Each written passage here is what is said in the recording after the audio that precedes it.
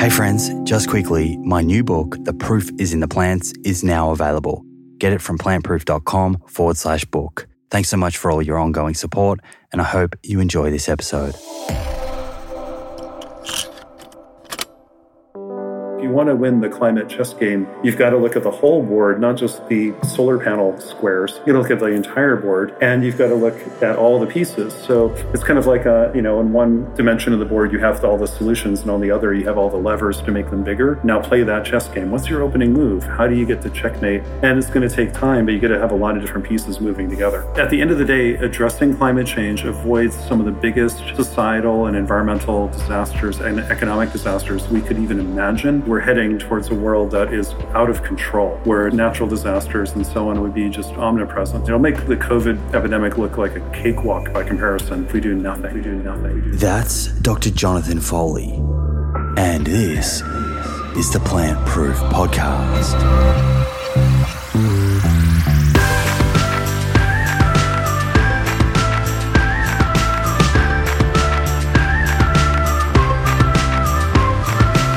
Hey beautiful friends, welcome back to another episode. It's an absolute pleasure to be here with you. I hope that you've been keeping well. For new listeners, I'm Simon Hill, host of this show, nutritionist, physiotherapist, and author. Please do sit back, relax, and enjoy the episode.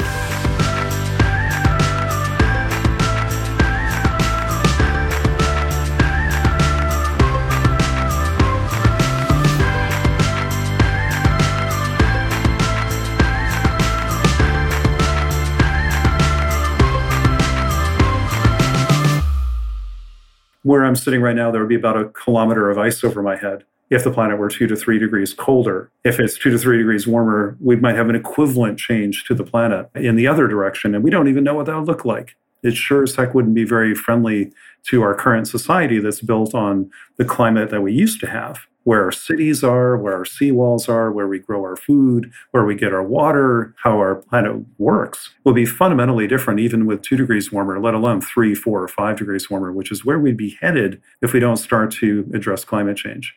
93% of Americans now accept to some degree or another that climate change is real, that we're causing it, and that we should do something about it. 90-something%. That's incredible. Well, now what do we do about it? A lot of the things we need to do to fix climate change are things that are good for us. They create jobs. They improve health.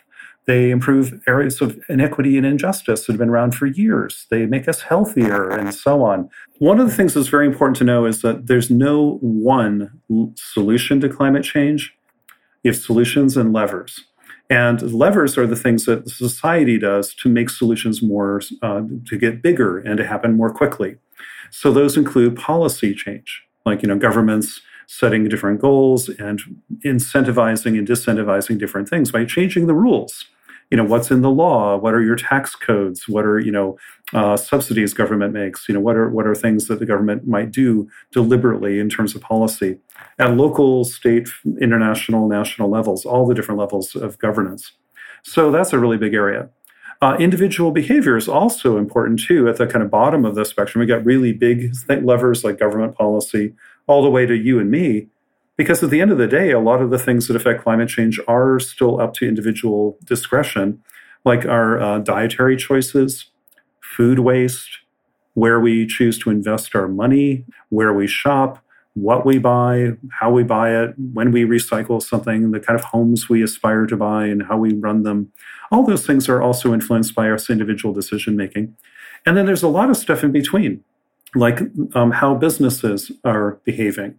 That's really important. If they only care about short-term profits, they're unlikely to do things that help with climate change and down the road.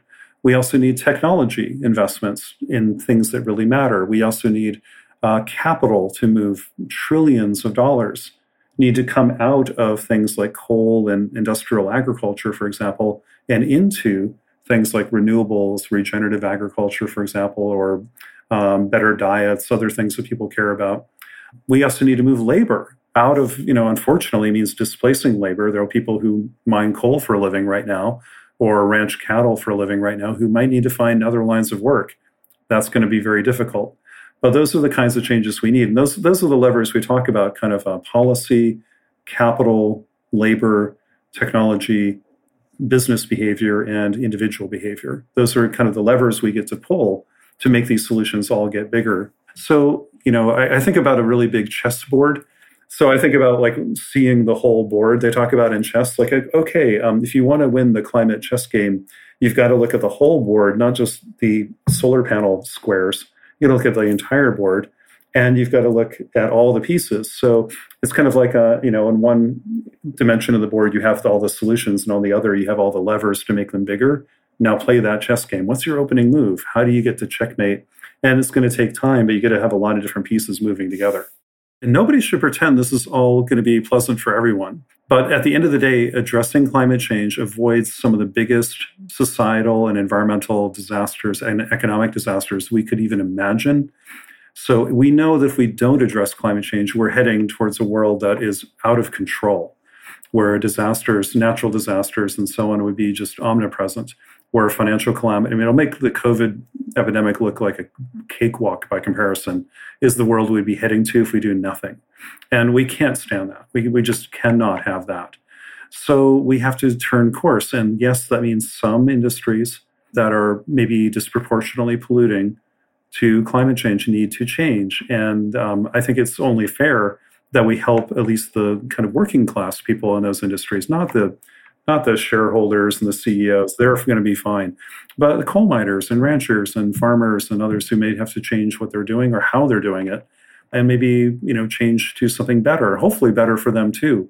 But we have to think as society as a whole, and we don't, subsidize wagon wheel makers and buggy whip makers in the past. Sometimes society has to move on to the next kind of way of doing things. And that is hard. We should recognize that and not be glib about it, but also not let it slow us down because, we're talking about 7.5 billion people have to live on this planet. We can't be held hostage by just the fossil fuel companies.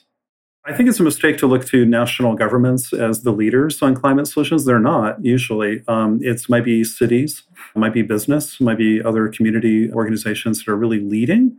And together they have an effect nationally. But, a lot of the innovation is happening kind of locally and then scaling up to the national scale in different countries. But what's fascinating is there's over 40 countries in the world that have already peaked their emissions and are heading down. Now, we have to get them to zero. That's going to be the hard part. But right now, the leading country in the world on reducing their emissions is the UK. The UK actually peaked their emissions back in the 1980s, and they're now 40% below that peak, even though the UK economy and population have both grown considerably. In the United States, where I live, we peaked our emissions in 2007. They are already, before COVID, about 17% below that already, even though the economy of the US had grown during that time a lot. And this last year, it went down another 10% probably, but that's fairly temporary, I think, due to the pandemic.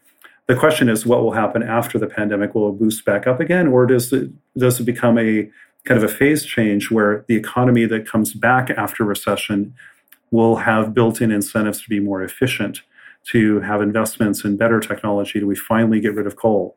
Do we finally get into efficiency? Do we finally get into EVs? Fortunately, after the big recession in 2008 and now this one in 2021, we had leadership in America, at least, that is very pro-climate solutions, with President Obama just taking the helm and now President Biden.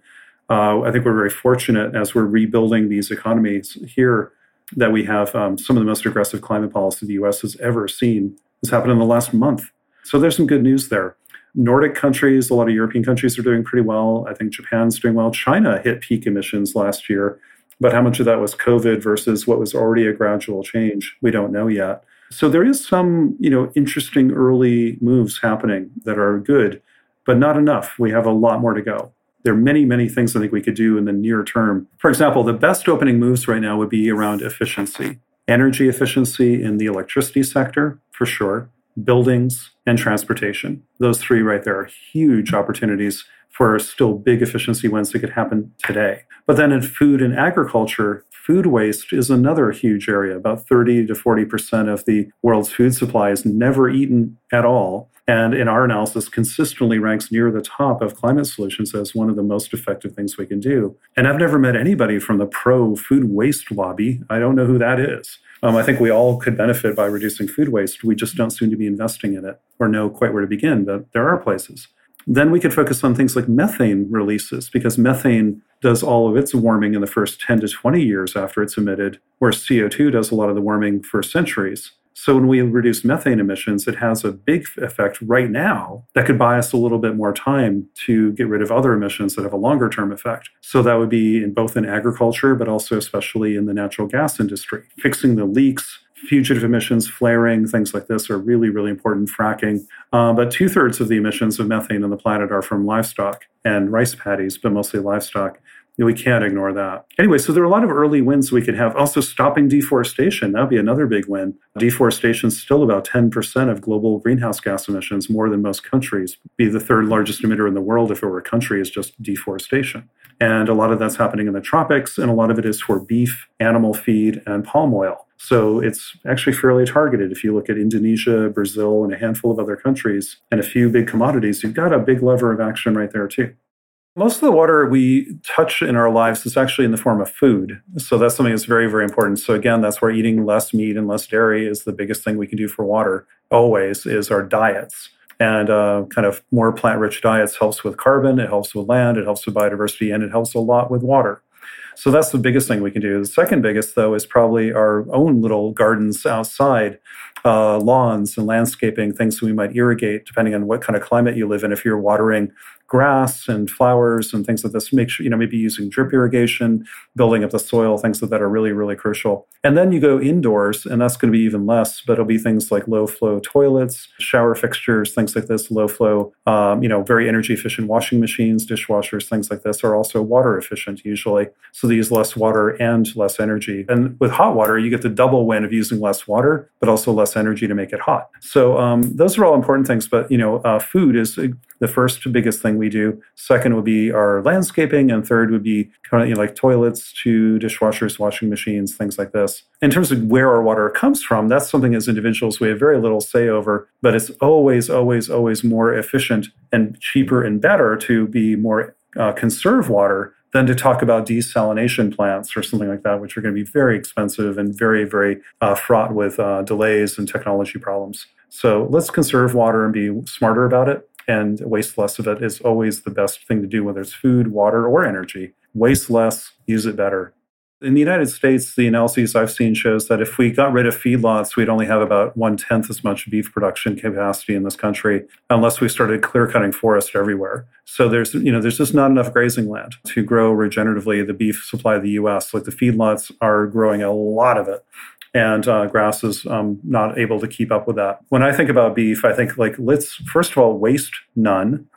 Let's not waste any beef, regardless of how we grow it. That would be a good win for everybody. I argue we have to eat a lot less of it and maybe pay more for it and make it special like it really is. And then grow it on grass and do it as regeneratively as possible. I love that idea, but I think you have to do all three. I think the idea that Americans or Australians can eat a lot of beef all the time with its health implications, the doctors tell us it's not healthy to eat that much, and the resource constraints, the amount of land it needs, and so this is just not sustainable. Let's dial it down and let's see if the regenerative folks can actually meet the demand. Right now, regenerative can't even meet 1% of the world's food supply.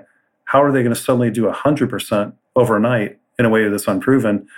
And nobody's going to flip a switch and make the world vegan. These arguments about is vegan better or regenerative better are kind of silly, because there's no autocrat telling the world you shall all eat lentils from now on. We're going to have meat. So I would love to say, well, why don't we make it a little less, waste less, and help the regenerative and organic folks do a better job of meeting that demand? It's kind of win-win. So I'd like to see more innovation in eating more plants, making plants tastier, maybe even plant-based substitutes wherever we can. And then for people to still choose to eat some meat, okay, great, whatever. We'll debate that. But if we do that, let's grow it in the most humane and environmentally sustainable way we can, which I think the regenerative folks have a good kind of line on some of that. But I don't think there's any one absolute solution here. We're going to have to kind of work together where, vegans and plant-based meat folks and regenerative ranchers and all the rest are actually on the same team. I'm really tired of them fighting with each other when we're actually trying to accomplish similar goals of how do we live more sustainably on this planet, and also realize we're not going to convince everybody else to live exactly the way we want them to. So how do we get along? Regenerative agriculture can include growing plants too, by the way. Regenerative cropping, like growing vegetables and fruits regeneratively is a really good idea. But yeah, this regenerative ranching community, there have been a few outspoken organizations that have, I think, very, very sadly cherry-picked a handful of numbers and extrapolated them to the entire world and then claimed we can absorb all the greenhouse gases on our ranches. That is utter nonsense. And anybody who's actually really looked at soil science knows that that's not true. It is part of a climate solution, but along with many other parts. That's not a silver bullet. Just don't think of it as the single solution to climate change. It's not. It might not even be a solution at all. It might just be less harmful because there's still methane coming from cattle, but I'll take less harmful. Less harmful is a good step. Across the United States, we have 100 million acres of corn, about 80 million acres of soybeans. Other than ethanol, what is that for? That is animal feed. So most of the world's giant monocultural crops are animal feed. So we're using like 1% of them to make some, plant-based stuff or tofu or whatever too. Like that's nothing compared to the monocultures that are already in the animal agricultural world. And don't forget, 76% of all the farmland on Earth that's in agriculture is used to do one thing, grow meat or the plants that animals eat. So that is a just crazy kind of claim that, because they use soya products in an Impossible Burger, therefore they're contributing to monocultural big ag. Like compared to a conventional hamburger, are you kidding me? That's not even close. And what I like about the Impossible and Beyond thing is like they could make it out of other proteins. And I don't see vast monocultures of peas on this planet from space. There's not hundreds of millions of acres of peas being grown or, chickpeas or something like that. So I think we can kind of dial down the rhetoric there. That's just kind of nonsense. The conventional beef industry is such a gigantic big ag monocultural footprint of, GMO soybeans, GMO corn being fed to feedlot beef. That's what you're comparing it to. That's the average hamburger. Compare that to an Impossible Burger. I don't think that's fair. I'm all for better, whatever it is. And so if we can farm, traditional meat better, great, let's do that. I think we're going to have to farm it better and eat less of it. And if we can meet up some of the demand for that with plant-based alternatives, that's great. And in 10 years, we'll have lots of those things. Let's see. The only viable paths to stopping climate change put most of the effort in stopping pollution before it gets in the atmosphere, not tricks to pull it out again later. And we love those tricks. We've been talking about them for years. Today we call it direct air capture. 30 years ago, we used to call it clean coal. It's still BS. 30 years ago, in agriculture, we called it no-till. Now we're calling it regenerative. Same problem. Instead of stopping the emissions before they get in the atmosphere, we're letting them go into the atmosphere and then pretending we'll take them out again later. It's sort of borrowing, the future against the present. But there's no guarantee that those machines or agricultural practices will, one, work, two, that they'll ever be big enough, that they're permanent, and that they're verifiable, and that they're what they're called additional. That is, they're bigger than what would have happened anyway. We may need machines like this. I'm not against that, but I am against it if it becomes a distraction or an excuse to continue polluting. If this is just another excuse to keep burning fossil fuels or keep eating too much meat or whatever, but we'll offset those emissions with machines or soils or trees. I'm like, no, I love soils and trees. Let's go do all that we want. That's fantastic. But don't make that part of your climate solution. You got to shut down your damn emissions anyway. And then go plant the trees and the soils too. But don't let it be a credit against stopping emissions that we know how to stop today. There's a study just published yesterday from Harvard University that shows that about 8 million people a year die prematurely from the air quality problems of fossil fuel burning. And most of that stuff is happening in poorer communities and communities of color. But if we just say, but don't worry about that, we're just going to suck out the CO2 someplace else. And yet we're still burning, in mining natural gas and coal and oil. What did we just do there? We didn't solve the bigger problem, which is like we need to get rid of fossil fuels, period. Because even if we could fix the climate aspect of their kind of damage to the planet, we didn't do anything to the environmental injustices they cause or local environmental issues they cause or air pollution that affects lungs and lives. That didn't get changed at all. So again, that's another reason these things could become a real distraction from doing what's really necessary. All cars have batteries, first of all, and battery technology is not perfect.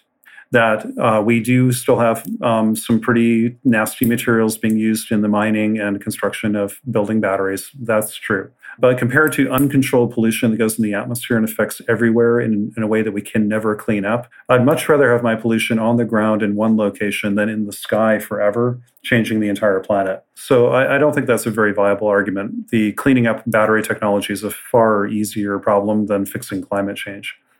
Some people argue, it took extra energy to make the battery.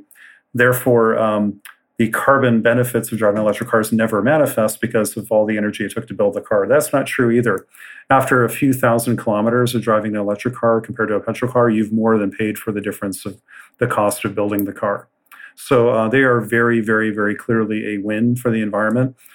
Yet we still do have to be mindful of how we obtain, construct, and recycle battery components like everything else in a car. But how is that different than a petroleum-based car, which already has a battery and all sorts of, has Bluetooth and cell phone things in it that all have the same problem. So we just have to solve that problem. But with an electric car, we have to solve that problem, but we get the benefit of addressing climate change, which petroleum cars will never do. Also, petroleum cars have to have things like catalytic converters that use, heavy metals, like, very expensive ones and catalytic converters to clean up their air pollution. In fact, in the US lately, it's been a new wave of crime where people are going underneath your car and ripping out the catalytic converter and selling them because they have precious metals in them that can go, have pretty good street value.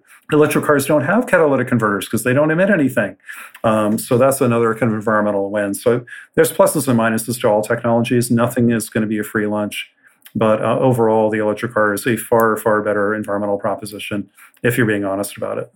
But there are other considerations of like your money. If the car you have is paid for and you're just driving it for a while and it's reliable, hell, do that. We can't. Environmental decision making isn't the only thing we're basing our decisions on, of course. But I think it's just when it's time to get the next vehicle, please consider something much more fuel efficient or electric. But a lot of the electric might be up to the capacity of recharging stations in your area and what you like and what you can afford. I mean, it's going to take a little time, but the bit more we can do in that, the better. But nobody should be feeling too guilty about it. This is still something where individual actions can help, but we don't have all the options open to us yet. They're only going to get better, and do what you can. Personal actions alone definitely will not solve the problem, but they are a signal. First of all, they send a material signal to the environment. Like even if it's a drop in the ocean, we added a drop to the ocean from our personal actions. We need a lot of them, so that's small.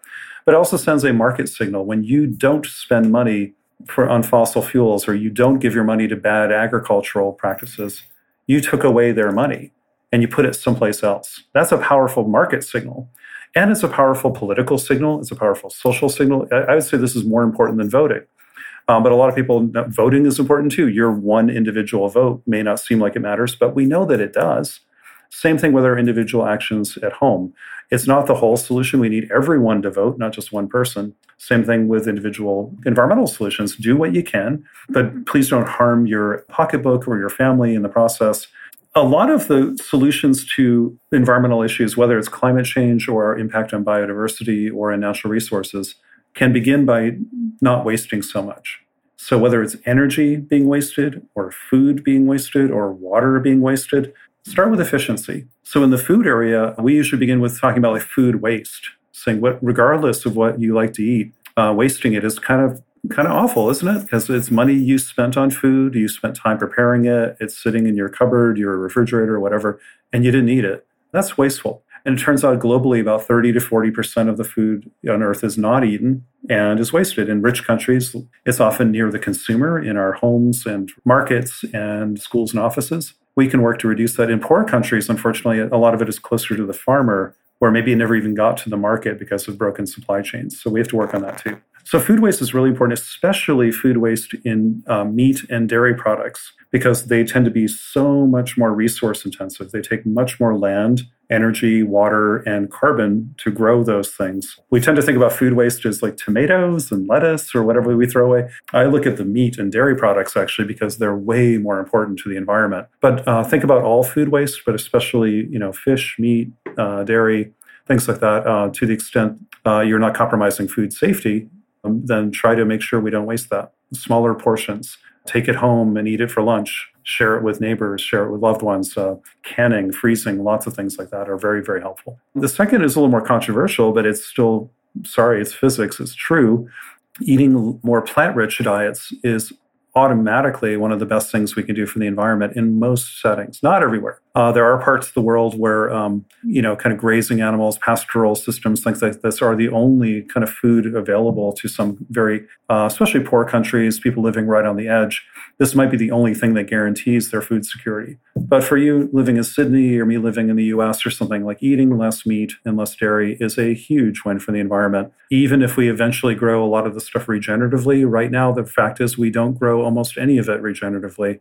Much less than 1% of the world's food supply could be called regenerative or organic. So what we're eating is mostly commercial stuff, and the less we do of that, the better. Doesn't mean we have to give up eating meat and dairy, but eating less and substituting plants could help a lot. And our doctors are telling us to do some of that too. So why don't we seize this as an opportunity to create new jobs, better communities, more healthy ways of living, and avoid planetary disaster? It requires that we get up in the morning and seize that opportunity, and we all have different roles we can play. But if we try these things out at home and we talk about them and influence the world around us a bit more and keep our votes and our dollars aligned with those values and those actions, then we start to have a big impact, and that gets to be pretty interesting.